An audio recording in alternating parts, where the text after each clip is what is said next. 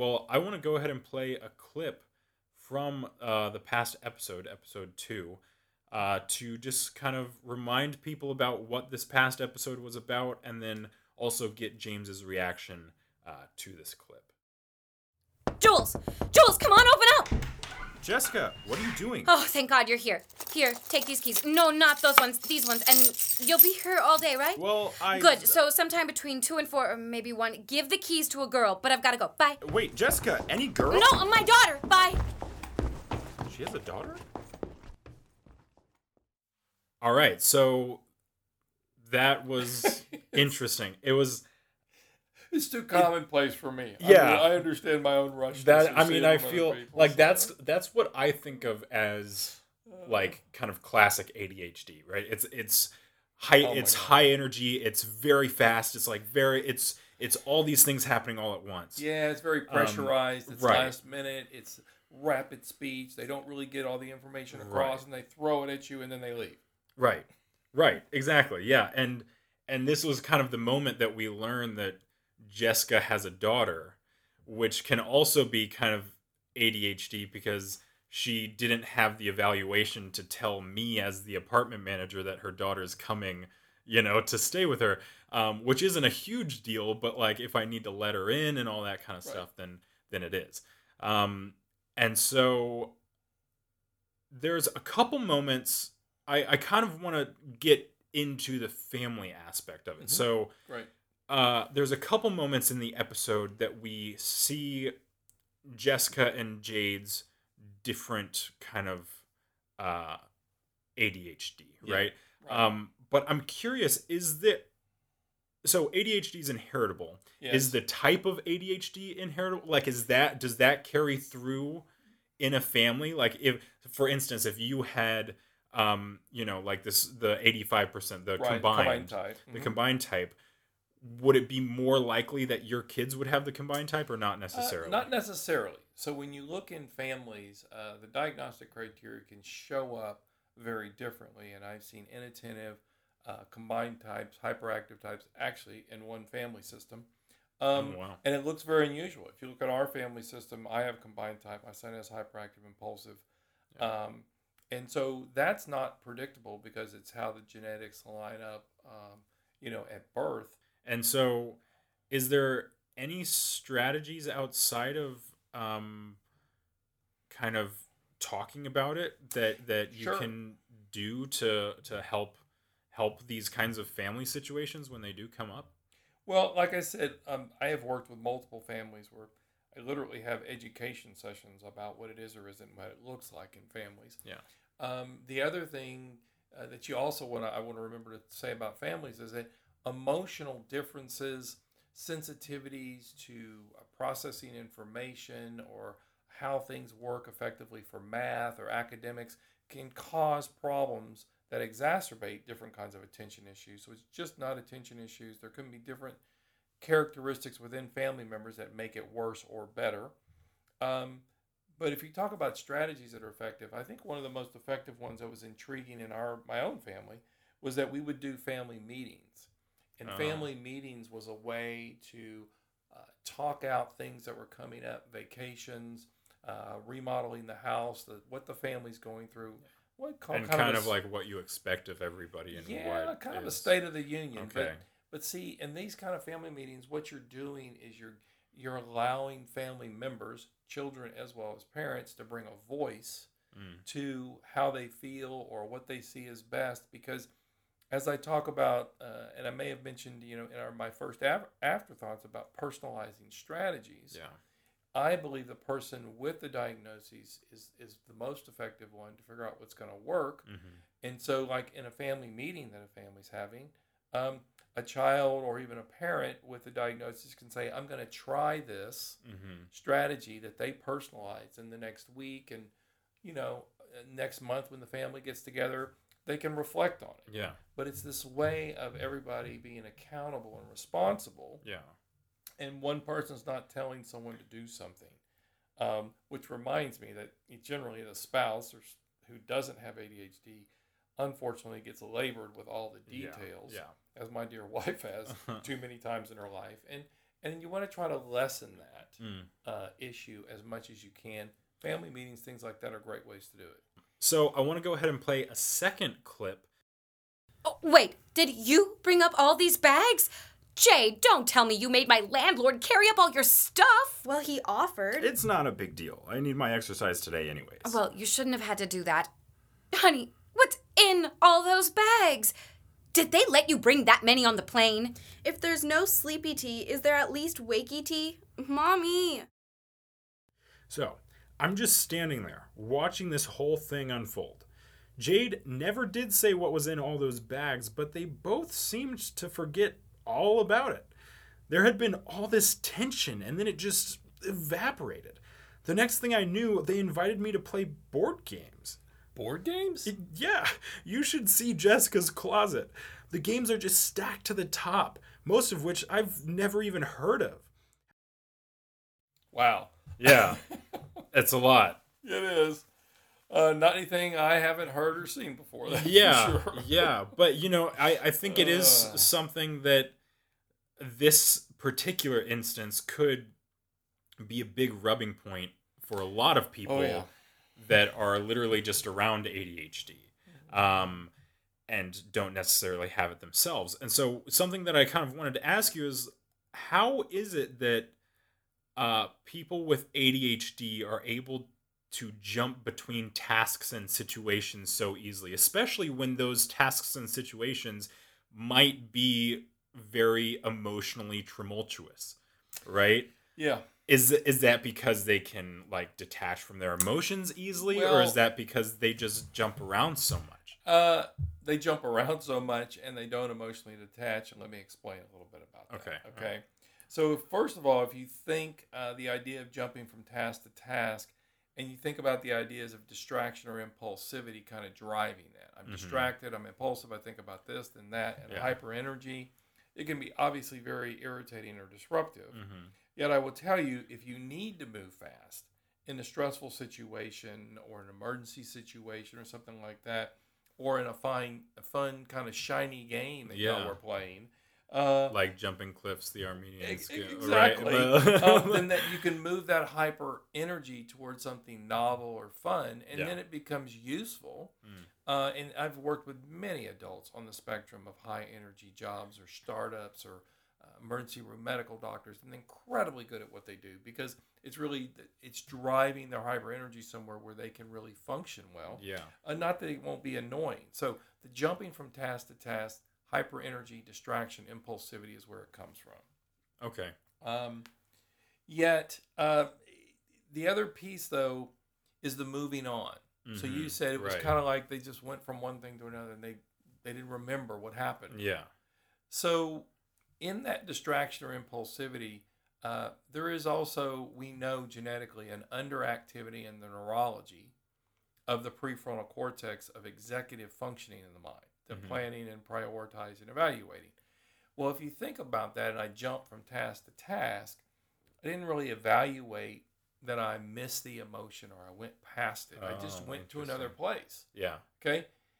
Here's the kicker, though.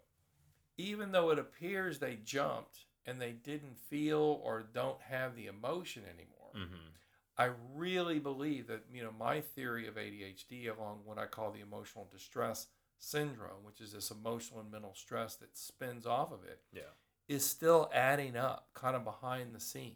Okay. So even though they appear to no longer be feeling it, think about it as being distracted from it, or they're on to something else. Yeah. But the body still felt it. Yeah. You still went through the rapid heart rate or the tension in your shoulders. All that stuff builds up. Yeah. And it's always been my concern that buildup then is what creates what I talk about as these storms in my book. That this is where I think they come from. That's where it overflows and everything kind of. It does. It pops or it bubbles up. And, the interesting thing, like if you had been playing that game. Yeah. And for whatever reason, you went back and referred to the disruption. Right. It might have disrupted Spun it back again. into It right. might have erupted it Gotcha. again. Yeah. Okay.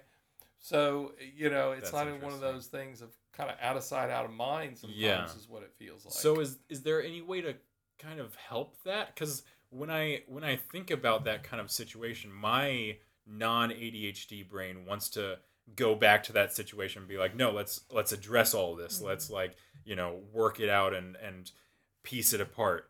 Would that actually be helpful for somebody with ADHD, or would it just be triggering? Well, it's actually a very important aspect of this that if you it's helpful in the right circumstance and situation. Okay. If you look at the emotional and mental stress of ADHD and you're not used to knowing how to talk through it or feel safe or feel listened to, then someone else bringing it up, even in a casual conversation that says, hey, you were really stressed out back here and it affected me, or I kind of wondered, and you try to talk it out with someone with ADHD and they're not used to it, or they feel like they're being targeted, or suddenly they failed again. Right. Yeah. It's very complicated in that space. And so they can get reactive, defensive, disruptive. And so a strategy, though, for family members and people working with them can be the idea of what I call kind of a curious observation of the event. So you could say something to Jade or Jessica that might be like, so this and this happened, and I was just curious what y'all thought about it, or, what that was about. And I don't know. And but you play it kind of easy, but it can be helpful to talk it through, particularly if it's going to stress out a relationship long term. Yeah. Right. Okay. So the best way I think this interaction, this idea of interacting with somebody kind of is universal, not necessarily just ADHD. Like when you come at someone to talk to them about something, coming at them from a curious standpoint about why they did it and what happened, and just talking about the situation from a curious standpoint, not an attacking or a defensive standpoint, that can be very effective in finding resolution and getting something actually done.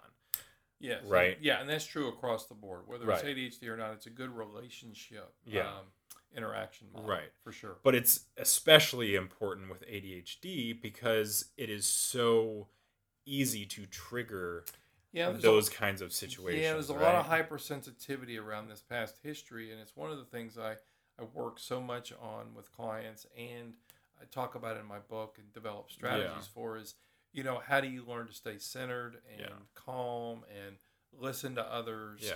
And that triggerability is really what the emotional distress syndrome is, right? Yep.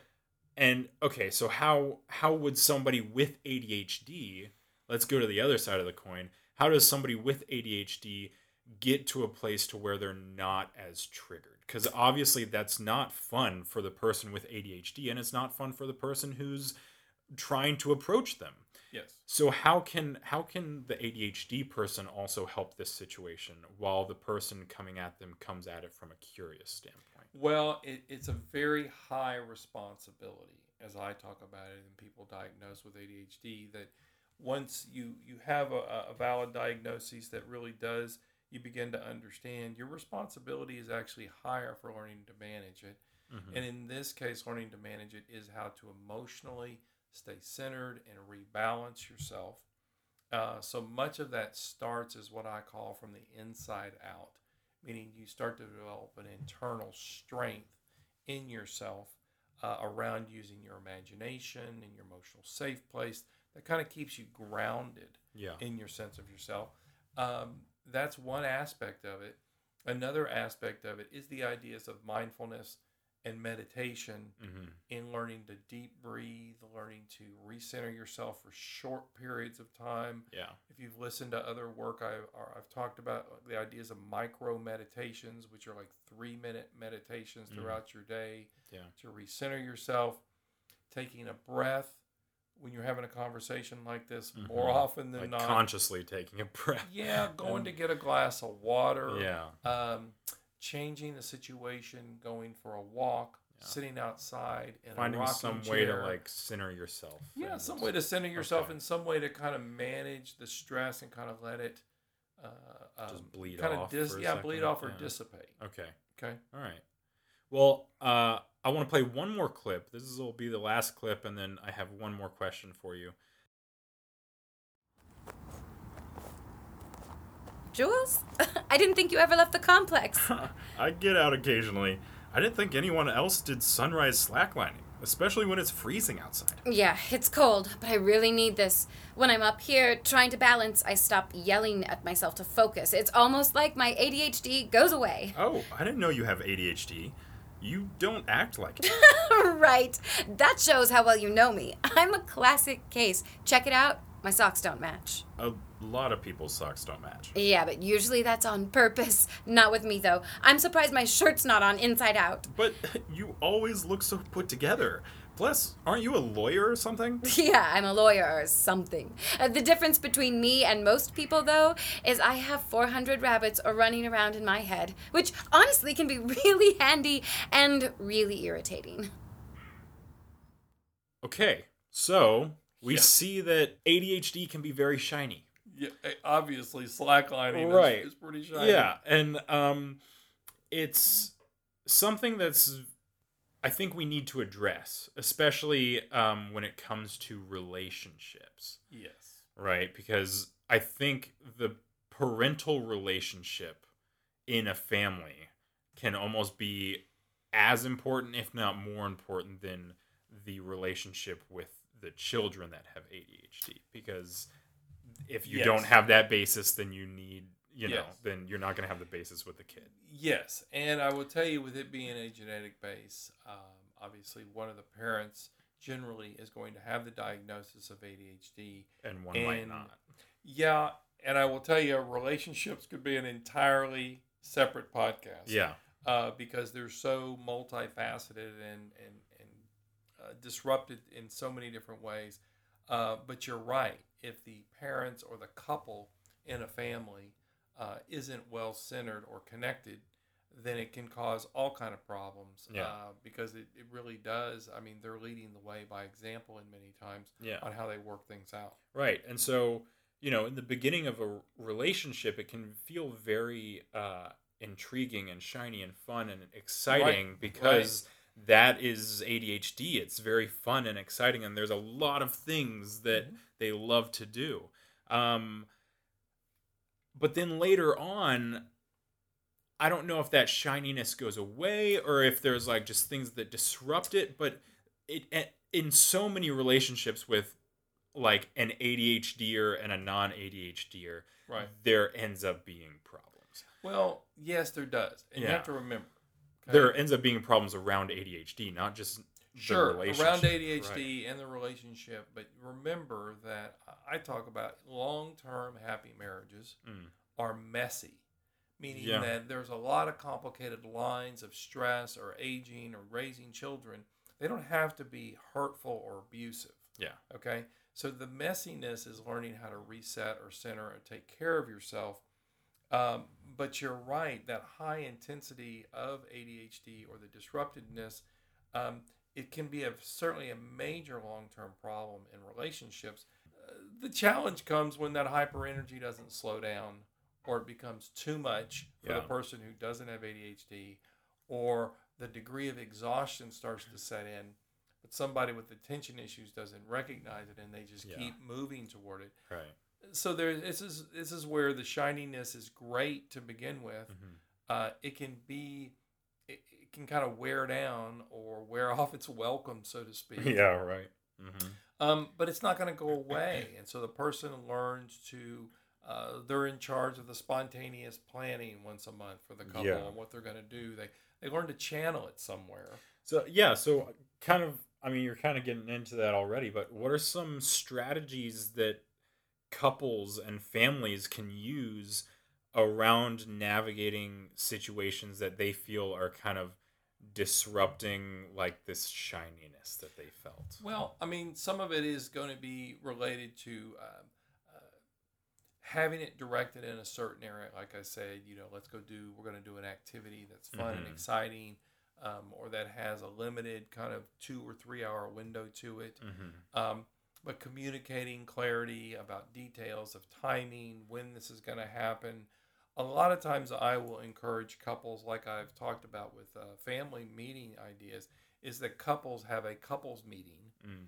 that Yeah. they really talk about what I call as the state of the union. Yeah. And that's going to be things from organizing around the house to vacations to financial issues. And, even in my own marriage, it's taken me years. And I think, God, 8, 9, 10 years later, I'm much more effective. And my wife, Edie, we are much more effective at talking these things out. And I really see them as a very intimate time that we're connected with each other. And lo and behold, it certainly keeps me up with all the details. Yeah. And it would for somebody with attention issues, because I may miss seeing something or understanding how to evaluate something. Yeah. So meeting together, learning to communicate clarity of details, learning to have these kind of State of the Union meetings on an ongoing basis. All those things are things you do to be supportive and helpful of the diagnoses, so that it doesn't become as much of a storm, or you can work through those storms over time. Yeah. Okay, well, I think that'll do it for this episode of Afterthoughts. As far as where to get the coming episodes of The Complex, be sure to subscribe wherever you get your podcasts to make sure you get the latest episode. If you want to read more about James's theories and ideas, go to jamesochoa.com, and you can also get his book, Focused Forward, Navigating the Storms of ADHD, on Amazon. Thanks for listening. Thanks for listening, everybody. See you next time.